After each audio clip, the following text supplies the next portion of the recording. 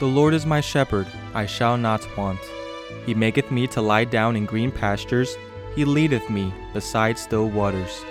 Thank you for joining Beside Still Waters podcast with Christian Javois. Beside Still Waters is the moment in our day when we seek stillness in God's presence, guidance from the Word of God, and grace to live by faith.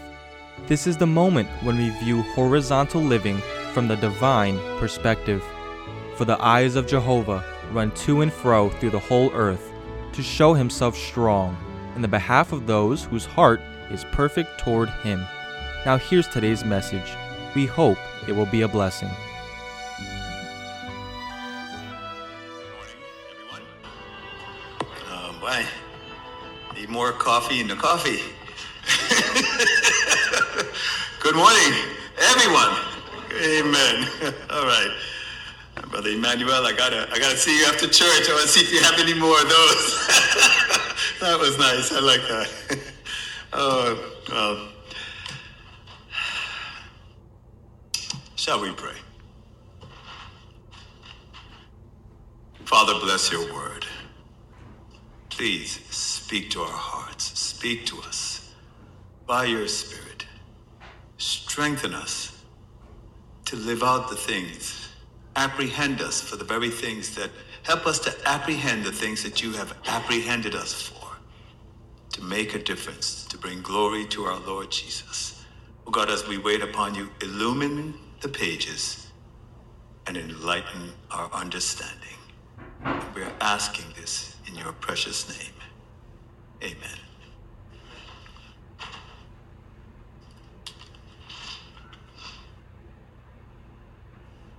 We have been considering the subject of pleasing God. Pleasing God. Is it possible, the question is asked, to please a holy God, a perfect God, the God and Father of our Lord Jesus Christ? Is it within the human capacity to live in such a way that God is glorified?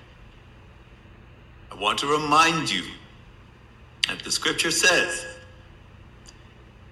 Enoch had this testimony that he pleased God. He had that testimony. And Enoch was made from the same stock that you and I are made from. We have the testimony, for example, of our brother Paul. And when he compared himself to the other apostles, he even termed himself as the chief of sinners. But Paul could testify that he labored more earnestly than all the rest. He gave it everything he had, right up to the end. And we have a panoply of witnesses.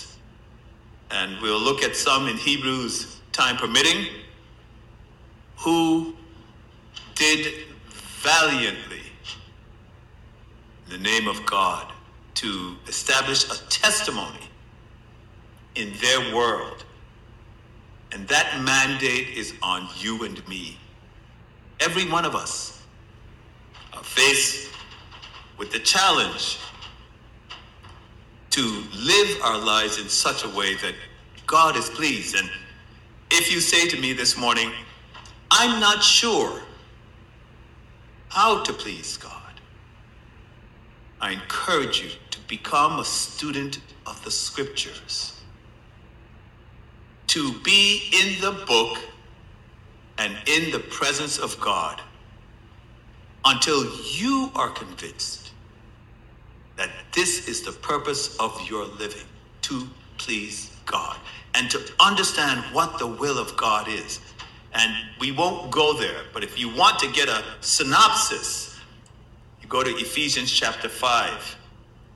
Paul, writing to the church at Ephesus, emphasized this, that we might walk worthily of the Lord, pleasing, okay? Pleasing, that's the word he used, pleasing.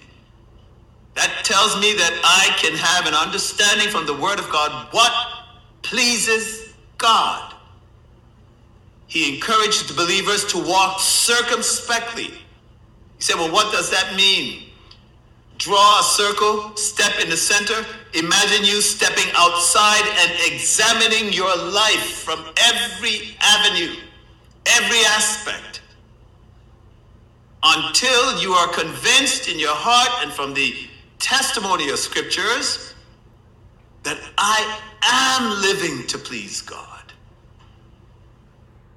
And so now we come to Matthew chapter 17 and the sister portion in Mark 9, when our Lord Jesus was on the Mount of Transfiguration, and Peter, James, and John was with him, and they saw him transfigured, and his raiment became white, his whole being, white, translucent. They were amazed and afraid, and they have that mountaintop experience. And many of us want the mountaintop experience because we don't want to show up on work on Monday morning and have to live it out among pagans, if I may put it that way. That's where the challenge is. And so now we have in Matthew 17, verse 14, when they came down from the mountain, the scripture says, and when they came to the crowd, a man came to him, falling on his knees before him, saying, Lord, have mercy on my son, for he is lunatic and suffers sorely. That term, lunatic, the Greek word is epileptic. So his son had epilepsy. And he says he suffers sorely, for often he falls into the fire and into the water. And I brought him to your disciples, and they were not able to heal him. Now, before we look at the Lord Jesus' response, which is indicative of the fact that the Son of God was displeased. So that's our first clue right there. He was displeased, but we're not going to get there yet. In Mark's gospel, verse 14, he says similarly, chapter 9, verse 14, and when he came to the disciples, he saw a great crowd, and around them, and the scribes disputing with them, and immediately all the crowd, seeing him, were amazed, and running to him, saluted him, and he asked them, what do you question with them about? And one out of the crowd answered him, Teacher, I brought to thee my son who has a dumb spirit. So Mark now adds a slightly different flavor to the circumstance, and that word dumb means mute. So what we have is a child, a human being, both epileptic and mute, can't speak. And wherever it seizes him, it tears him, he foams and gnashes his teeth, he's withering away. And I spoke to thy disciples, and that they might cast him out, and they could not. Two accounts of the same circumstance. In one, we're not told about the Pharisees and those who are antagonistic to the faith, but we are told about this man who had a need so great that his followers were powerless to respond to that need. And I want to say this, we're going to get the answer to the problem at the very end. But what we're looking at is the Son of God interacting with people, his enemies, the detractors of the faith, people in need, a man having a son that he loves and cares for, the impossible circumstances, a human being gripped by something we don't understand. And I want to bring this to your attention. It's interesting that in the translations in the Greek, it's talking about epilepsy. We know people or may have heard of epilepsy in our time. But it's interesting that the Spirit of God is identifying this, as we will see, that some human being was in the grip of the forces of darkness to the extent that it manifested itself in a way that we would have treated with medicine. Now, am I saying that we're going to go out into the public arena and lay hands on everyone who has epilepsy? No, but I am bringing something to your attention. That one of the things that we might be ignorant of and may be unawares, that sometimes because our walk with God is somewhat paltry, we are unable to discern whether or not what is before us is an issue in the power of the powers of darkness, or is it an issue that a person just needs etc. Which is it? And I'm here to say to you that sometimes God's people are ignorant. We lack discernment. We can't see what we need to see. And so now this man in his extremity comes to the Lord Jesus. The disciples are there. The rest of them are left. The three were up on the mountaintop. They are coming down and seeing these things. Here are the Pharisees constantly at him. Constantly looking for a reason. Looking to trip him up in his language. Here's a man in need. And his followers are powerless. And then there's this child that we have no idea what the problem is. And sometimes when you look at the response of our Lord Jesus Christ, his remarks seem discordant to the situation. It's like, why are you talking about unbelief? Why bring this up when we are facing this? And I want to pause and say this to every one of you. There is a lot happening in our nation at a rapid pace. And I've heard many say, well, we need better leaders. And God bless those who are stepping up to do something. And we see the evils in our nation beginning to overflow. We see special interest groups of all sorts and moral positions that appear to be contrary to the Word of God. And beloved, every one of us have some kind of solution, but there's only one solution. And our Lord Jesus is going to put his finger on the issue. Because remember, beloved, when Elijah came on the scene, things were bad. Things were bad. And what did Elijah say? There shall be no rain except by my word. For the next 3 years plus, not a drop of water. You see, beloved, Elijah came on the scene, and Elijah knew from Deuteronomy that Moses said in the power of the Spirit that when his people go astray, God will shut the heavens and there will be no rain. And any prophet worth his weight in gold would be able to go back to the writings of Moses and see that when God's people go astray, the prophet can come before God and say, you said you'll shut the heavens. Then shut the heavens until your people turn back to God. And so Elijah can go into Ahab and said, there will be no rain except by my word. Now you say to yourself, who is Elijah to speak as though he controls the rain? I'll tell you who Elijah is. Elijah was God's man, filled with the Spirit, representing the interest of heaven. And so he can speak with authority. There's not going to be any rain.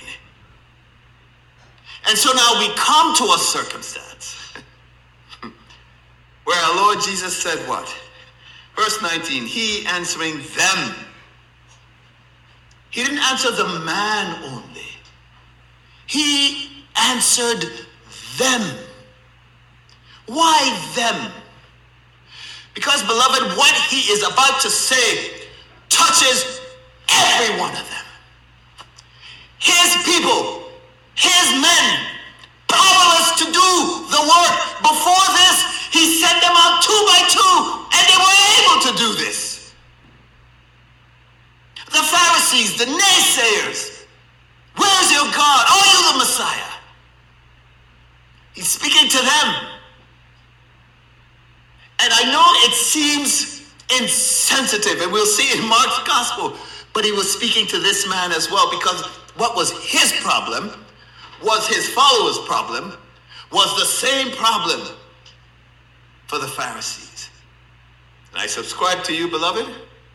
That's our problem. You see, we all want America to turn. But you know what the Lord Jesus is looking at here? Lack of influence.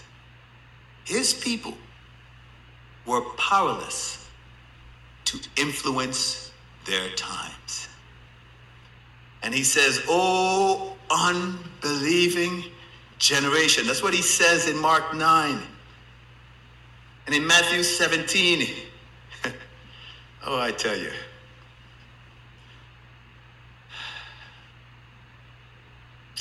He says, "Oh, unbelieving and perverted generation." Perverted. "How long shall I be with you? How long shall I bear with you? How long?" You say, "My dear brother, but what are we expected to do?"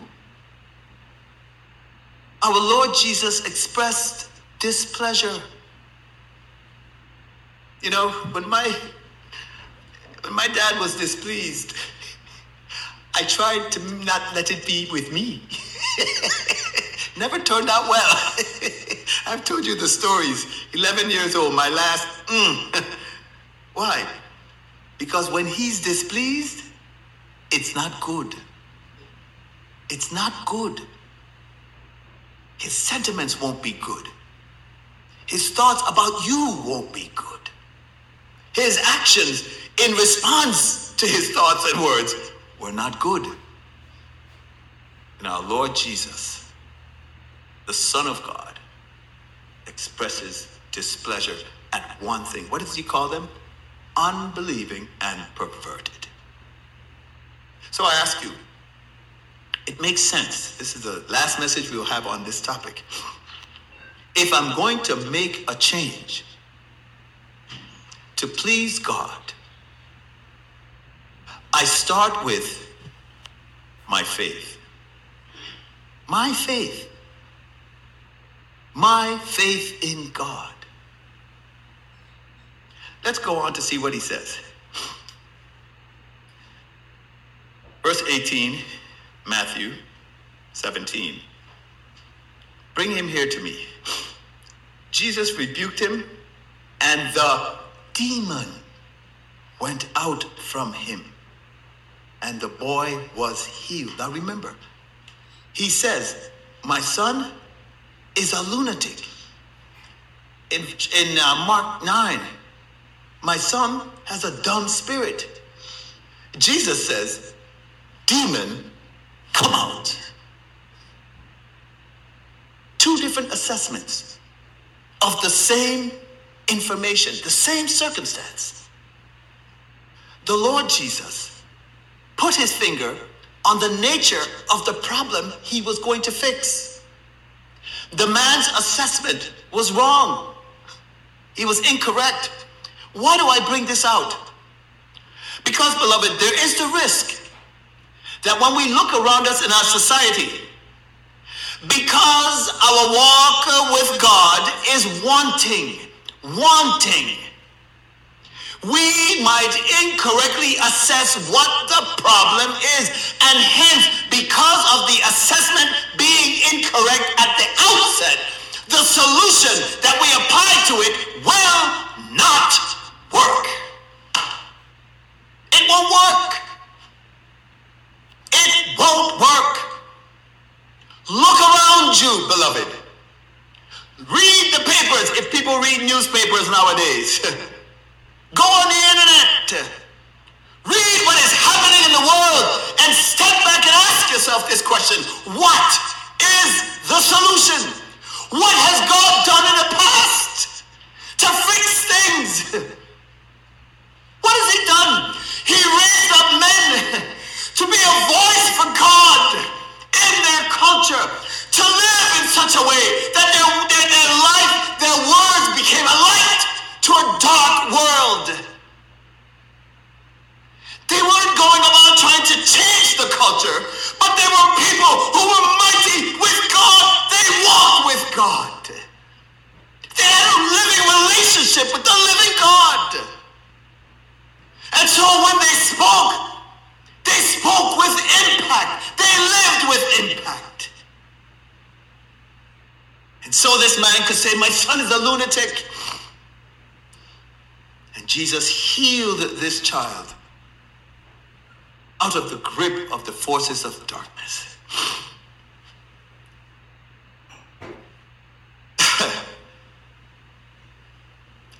This is what is embarrassing. Look at what happened later on. Verse 19, then the disciples coming to him apart. You know, this is both amusing and embarrassing at the same time. Because now they had to wait until they had a private moment to ask the obvious question. Why couldn't we cast him out? Why were we ineffective? You know, there was a company I worked for, I won't say where and give any details for the privacy of others. But when I got hired, one of the things I prayed about earnestly, I said, Lord, every day fill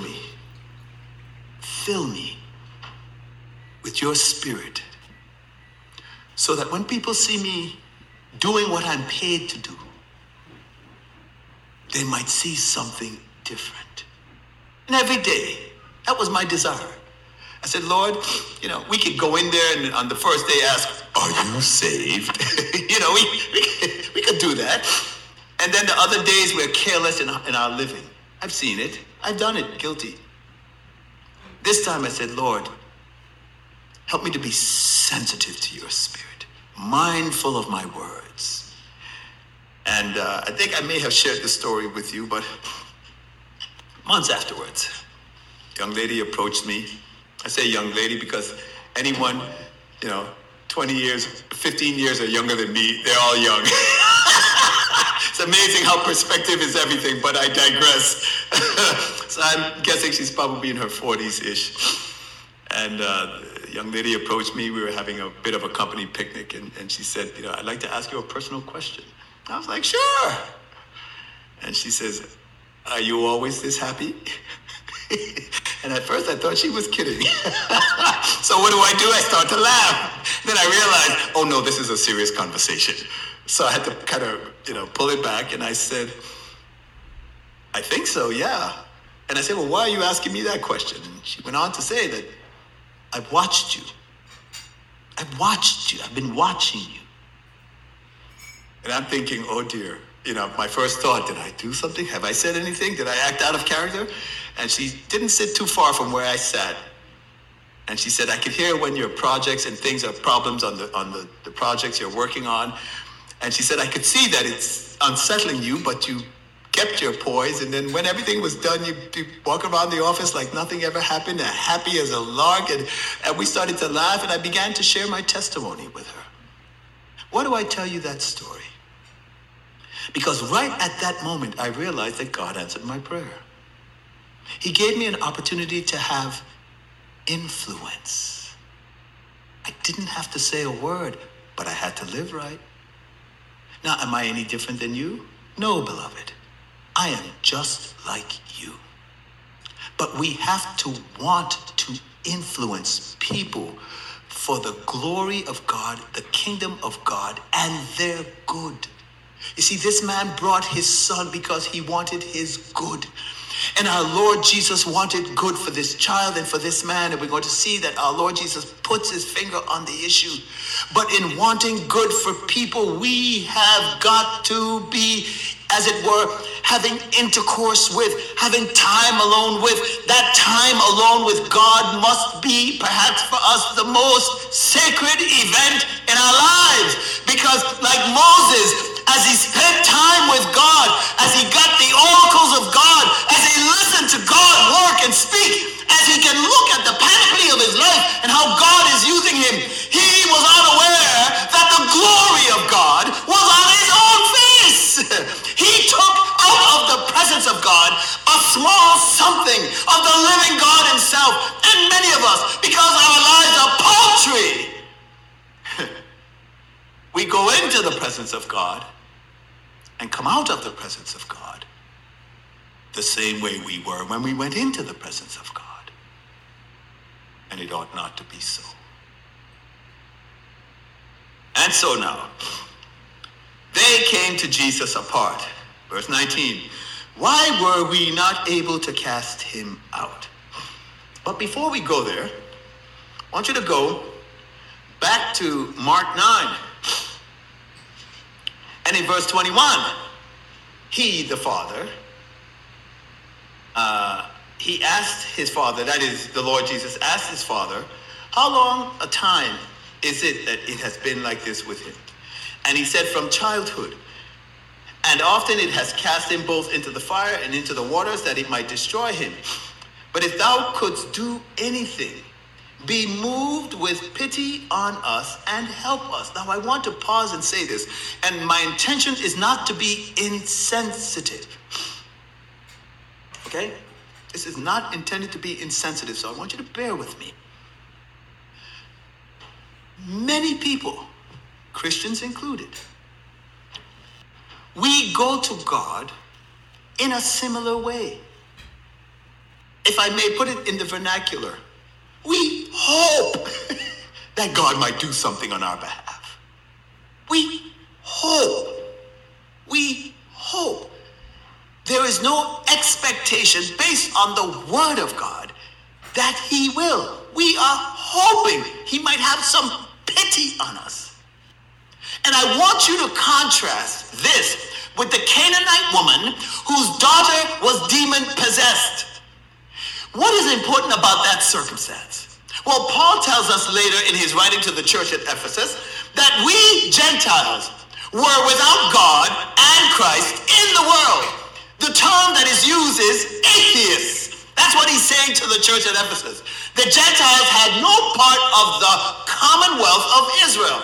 The promises, the hope, the kingdom, the Messiah, all of that, we, you, me, non-Jews had no part of it. So when this woman comes to the Lord Jesus and she said, Son of David, have mercy upon me, three things happened. The Lord Jesus first didn't respond because she had no legal right to make any claim on the Messiah. Why? She's a Gentile.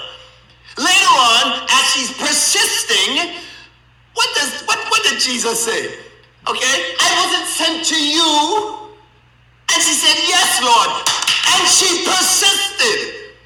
And then he added insult to injury. I love this. He said, I am not here to give the children's bread to dogs. He called her what they were known to be, Gentile dogs. And what did she say? Yes, Lord. She says, in our vernacular, I agree. I'm a dog. But guess what? Those very dogs eat the crumbs that fall from the master's table that the children would have. And he turned to her and he said, woman, great is your faith. Your daughter is healed. Now, her daughter was not with her. He performed a distant healing.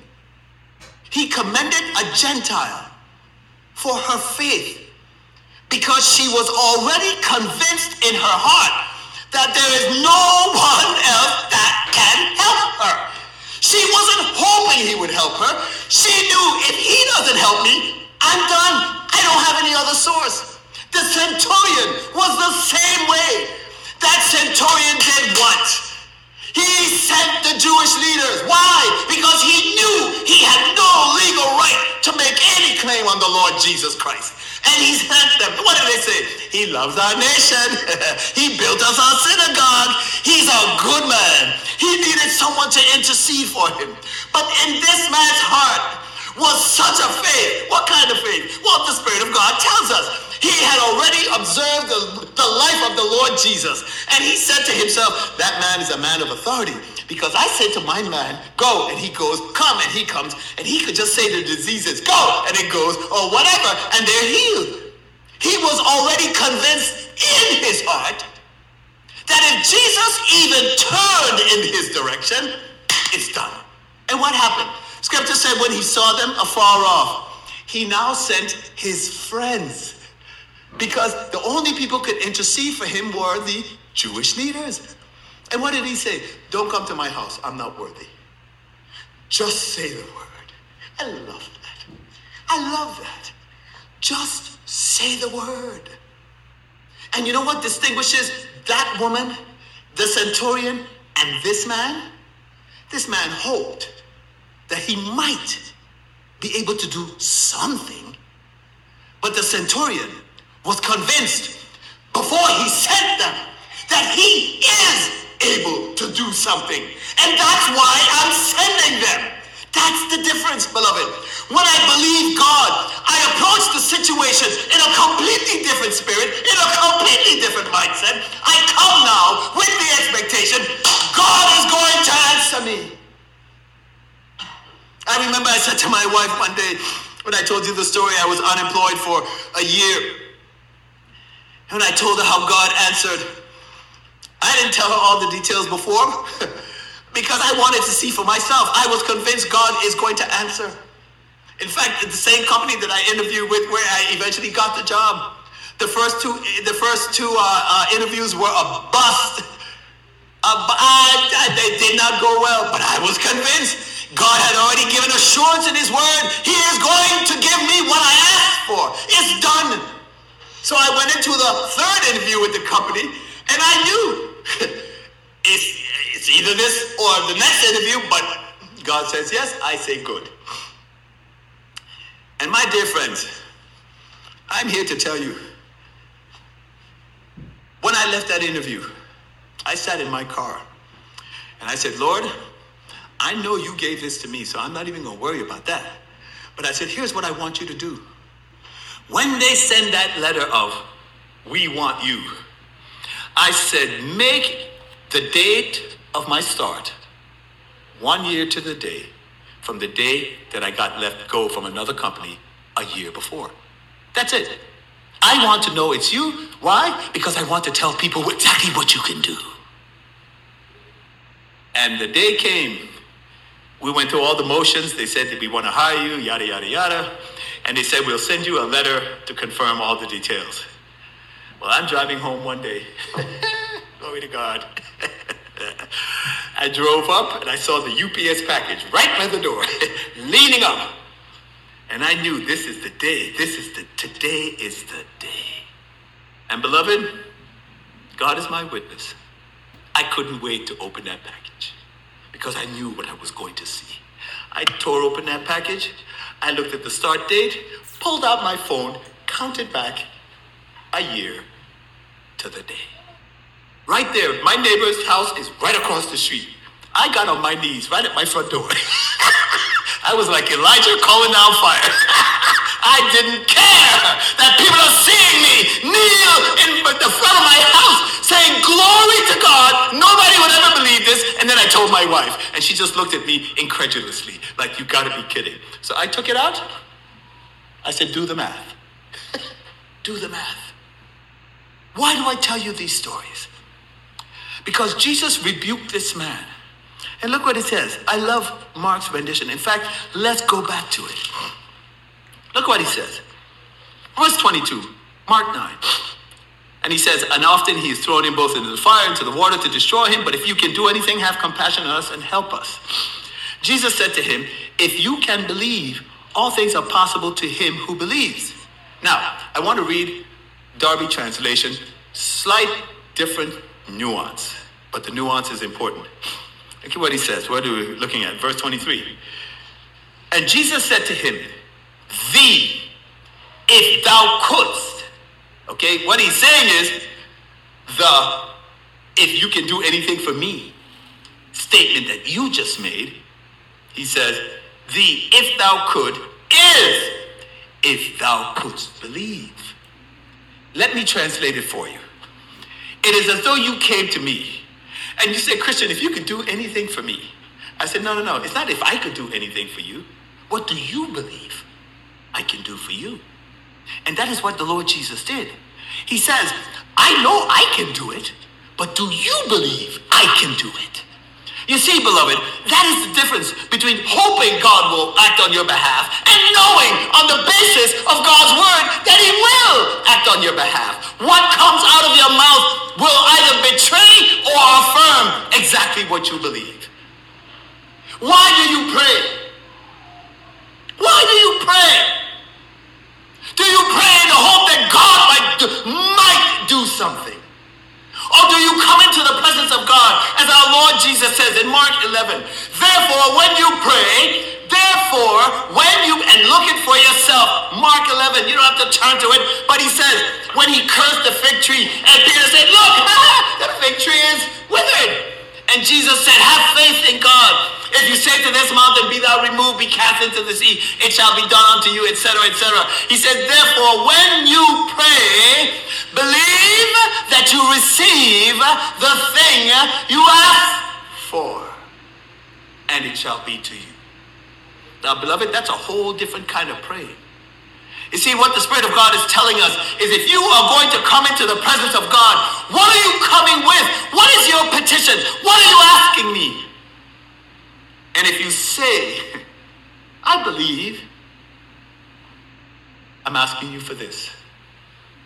If the conversation can be told, you would be asked, do you believe I've given it to you? Now, at that point, you don't have it in your hand.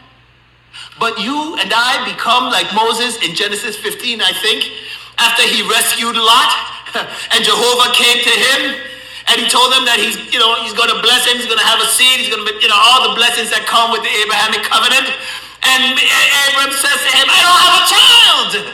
And what did Jehovah do? Took him outside, looked at the heavens, and said, so shall your seed be. You know what the scripture says? Abraham believed God. He didn't say Abraham decided to believe God. It said Abraham believed God. He says, I believe you. And the scripture says, and it was counted to him for righteousness. You see, and we'll find the commentary in Romans chapter 4. A lot of scriptures we're going to. Time does not permit. I need to get to the end. But the scriptures tell us in Romans 4 concerning Abraham that Abraham believed two things about God. That he commands things to be that are not, and that he raises the dead. Why is that important? You see, Abraham believed God because he knew, and the scripture says in Romans 4, he looked at his body now dead. The man knew, I can't have children. I can't have children. He looked at Sarah. She can't have children. But God commands things into being that don't exist. And God raises the dead. You know what God is going to have to do for me? He's going to have to bring my body back from the dead. He's going to have to command it for it to happen. And that was all he needed to know. And what the Spirit of God is saying to us is that Abraham was counted righteous because he acknowledged that what God said he was going to do, he's going to do just that. And I believe him. And that confidence that I don't need to see it before it happens to know confidently it's going to happen. Beloved, I've been there so often that I sometimes wait for the problem to come because I know things have been well for the last 6 months. There's a problem around the corner that's going to test my faith. And I need to be ready. I need to be ready.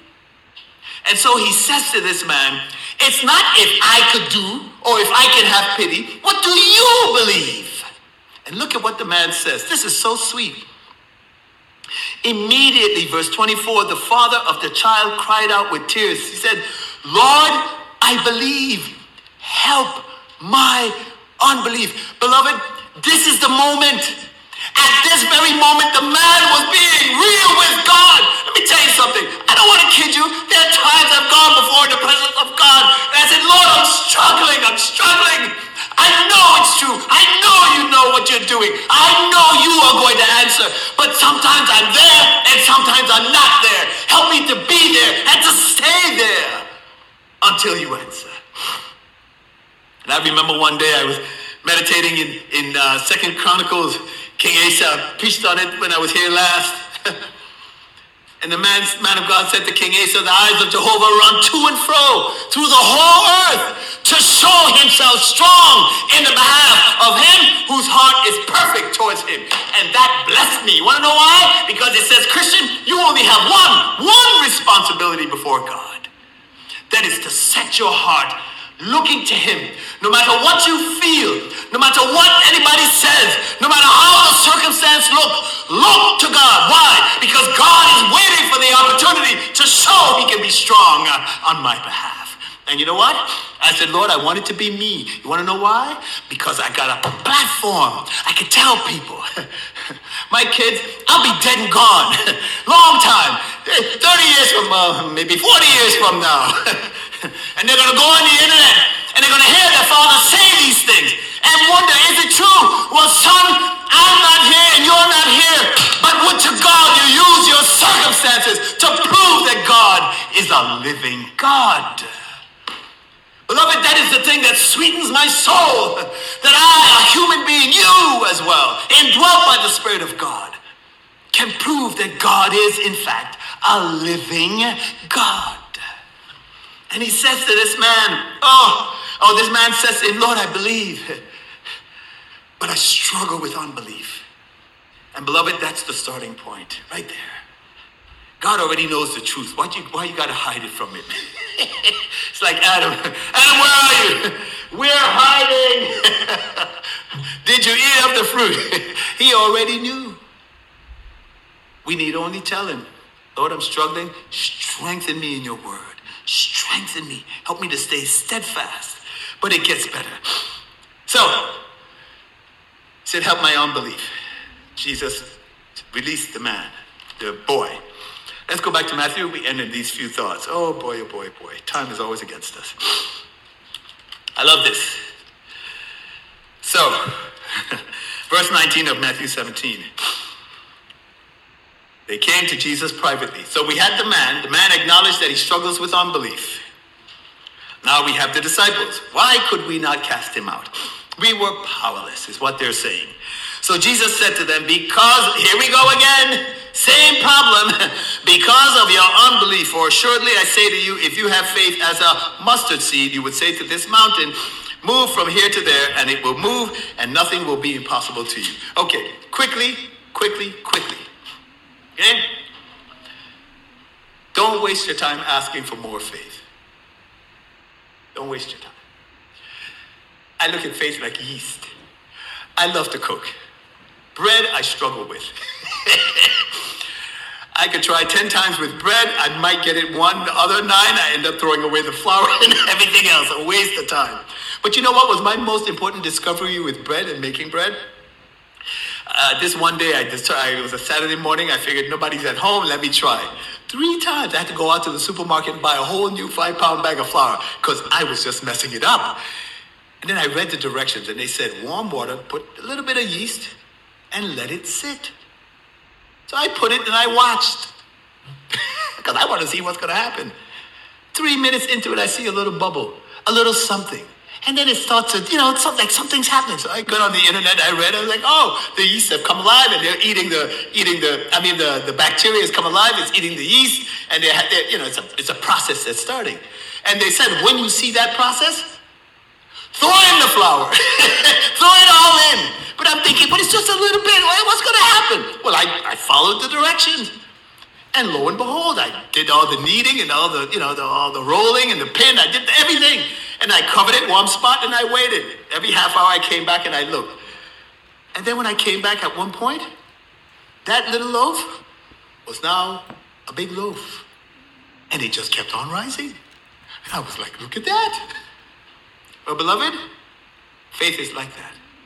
You don't need a lot, but it needs to be in and it needs to be active. That's it. Not a lot. He said, just a grain of a mustard seed. I saw a mustard seed. It's tiny. He's like, God knows what he's talking about. Look, I don't need you to have a lot of faith, but I do need it to be in and I need it to be active. And if it is in and it is active, trust me, you will say to this mountain, be plucked up. You're going to see the results. I tested it for myself. I'm telling you, it's true. You don't need a lot, but it needs to be active quickly. So he says to them, oh, bless my soul, nothing shall be impossible to you. And here we are at the end. Verse 21. However, this kind doesn't go out except by prayer and fasting.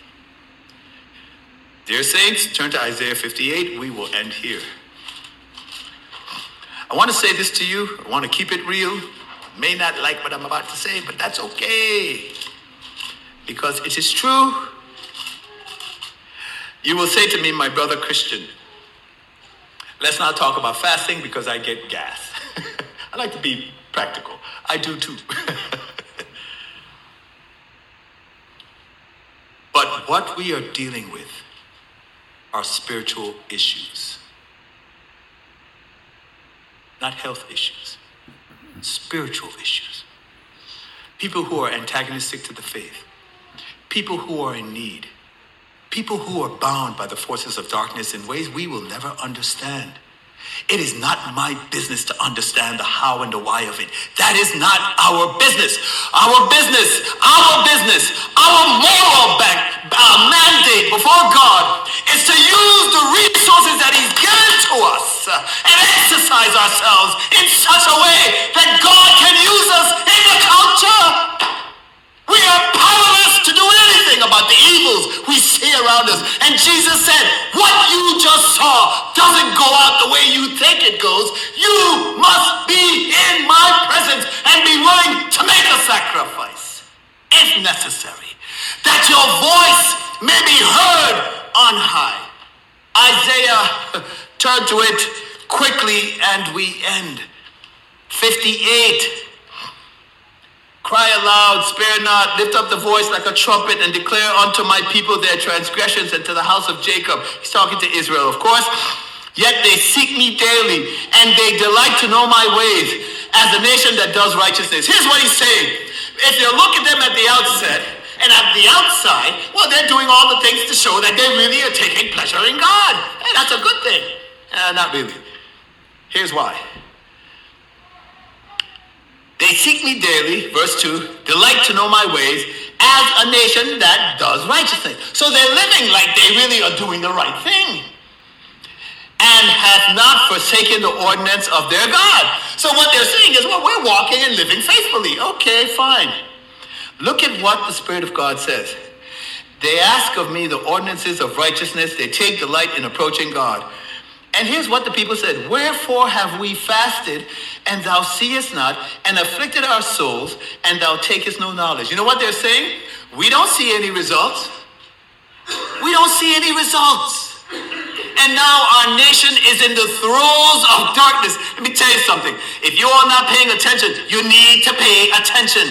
We are in a bad state. And when we go, the whole world goes down with us. Check it. Do your homework. Look at what the prophet says. Behold, in the day, verse 3, of your fast, you find what pleases you and exact your labors. You are fasting, but you're doing all the things that you enjoy doing anyway. It doesn't cost you anything. And how is it that I can say I'm fasting to be in the presence of God and the things I enjoy, I'm still enjoying them? Cost me nothing. No price to pay. Gets better. Behold, you have fasted for strife and debate and to smite with the fist of wickedness. When a Christian is fasting, if there is no awakening to the fact that I'm not living right, you're wasting your time. Because the same wicked living that we were engaging in, that perhaps nobody knows, we're still doing it while we're fasting. What is the purpose? To set aside just one meal. I'm not even saying all day. Just skip breakfast. Skip lunch. And that time, come before God and say, Lord, speak to me. Speak to me, please. Speak to me. Change me. Look at what he says. Oh, my word. You do not present do not at present fast to cause your voice to be heard on high. First thing, why do I fast? I don't know how. I'm just being honest with you. I don't know how me denying myself makes my praying effectual. I don't know how. I'm telling you the truth. I don't care how. I just know that he says, you want to be heard? Part with it. Come with me alone. Come apart with me alone. Skip the meal. I have called my boss and said, listen, I'm taking Friday off. They don't need to know why. You want to know why?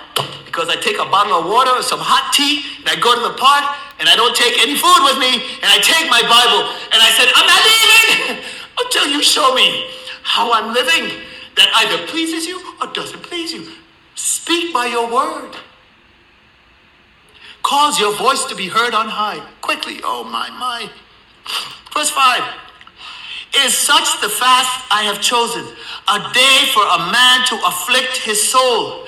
Okay? In other words, I don't want the pleasure. I want to afflict myself because you know what? What is most important to me right now is that you hear me. You hear me? When you know you are the head of household and you ain't working, trust me, you want God to hear you. And I said, I remember that year. I'm not telling you the truth because I'm not telling you I'm not better than you, but I'm giving you the facts. I skipped breakfast and lunch. Why? Because it was 6 months and not even an interview. Not an interview! Boy, you will check yourself and ask, oh God, is it me or is it you? Because somebody's doing something wrong. Listen, 6 months, not an interview. I said, that's it. I don't care what my brethren say. Prayer and fasting. We going all the way with this. In the morning, I said to my wife, all right, honey, goodbye. And she thinks I'm going to be looking for, I didn't even have the guts to tell her. As soon as she left, I took my keys, took my water, drove to the park, and I stayed there and called on God. The people knew me, the groundskeepers. Hey, Christian, how you doing? How you doing? They don't need to know what I'm doing. I walk that park. It's miles of grounds. And I'm calling on God. And I'm confessing sin. And I'm saying, speak to me. Show me if it's me. I can't find work. Is it me? At the end of that, God showed me. He said, your mouth, your tongue is too sharp. I said, Lord, then change it. I told you the story. I'm not going to repeat it. 1 whole year for God to just say, it's your tongue is the problem. I was ready because I'm unemployed almost 365 days. Trust me, you want God to hear you. And boy, when he heard, he really heard. But I learned a lesson. But it gets better quickly. Oh my. Is this such the fast that I have chosen, a day for a man to afflict his soul, that he should bow down the head as a bulrush, etc., etc., etc.? Will thou call this a fast, a day acceptable to Jehovah? Is not this the fast which I have chosen? Here we go, people. Is not this the fast which I have chosen, to loose the bands of wickedness? Okay, you ask me, Brother Christian, if I take time alone with God, and if need be, like Jesus said, this kind goes not up except by prayer and fasting, what's going to happen? I'll tell you what's going to happen. You and I will be sensitive to our sinful life, our attitudes, our mindset, our sentiment towards our brethren, our sentiment towards people who are saved, our sentiment towards evil. We are going to be made sensitive to what God finds displeasing. You say, how do I know? Why don't you just take me up on it and take up the challenge? Take up the challenge. One meal. If your work does not demand physical labor, because I know if your work demands physical labor, you're going to pass out in the ditch. Okay, so I don't want that. But a Saturday morning, skip breakfast and lunch, and continue to wait on God until you and I are made sensitive to what displeases God. Gets better. Look at what he says. Loose the bands of wickedness, undo the thongs of the yoke, and send forth free the crushed. Oppression. Things in our spirit, flesh gaining dominance in our lives. We can't give up Law and Order or whatever, Suits, or whatever the program is on television because that's my favorite. Really? We're afraid to speak up and speak out. We're cowardly. We're weak. We're beggarly. And here, stop.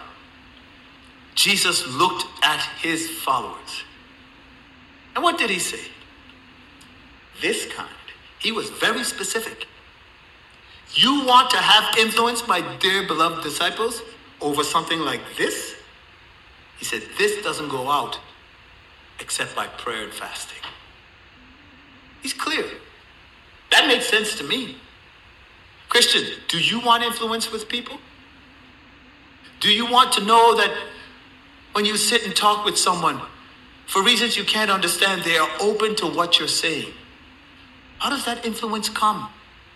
How do we marshal against the forces of darkness? How? He gave the secret. Time with God.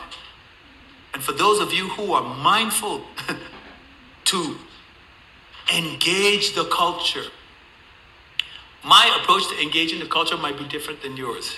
I'm not going out there with a picket sign. I'm not doing that nonsense. That's just me. You don't have to subscribe to it. But you see, I am praying for our nation from the top down. From the president, his cabinet, whether they be wicked people or not, irrelevant to me. You see, when Paul wrote these letters, Nero was Caesar, and he hated Christians. When did we make inroads?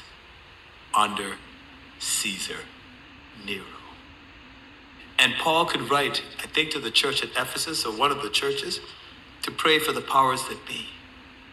Pray for the judiciary. We see things that are happening now with the judiciary. We need to be on our knees, but not to change them, but to move the hand that moves everything. You hear me? Move the hand. To me, that's power.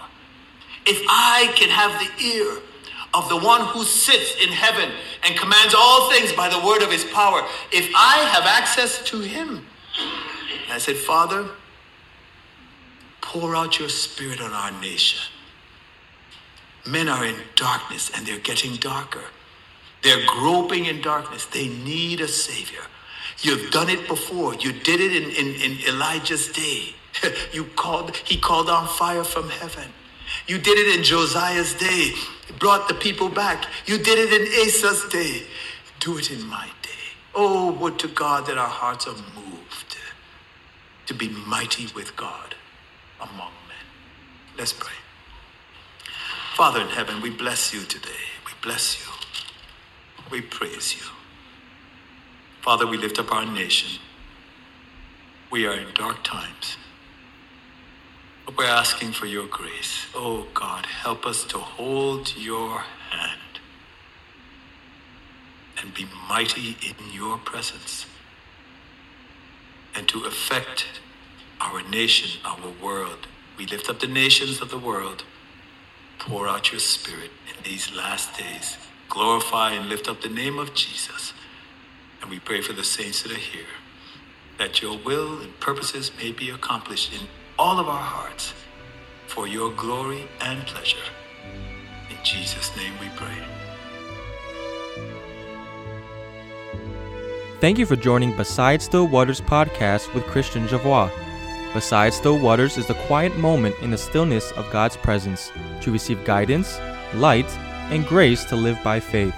I hope you've been helped and encouraged to press on living for the glory of God. It has been a pleasure and a privilege to connect with you on this podcast. To stay connected, please follow Christian Javois on Facebook, Twitter, and Instagram. Thanks for tuning in, and we will see you on the next podcast of Beside Still Waters.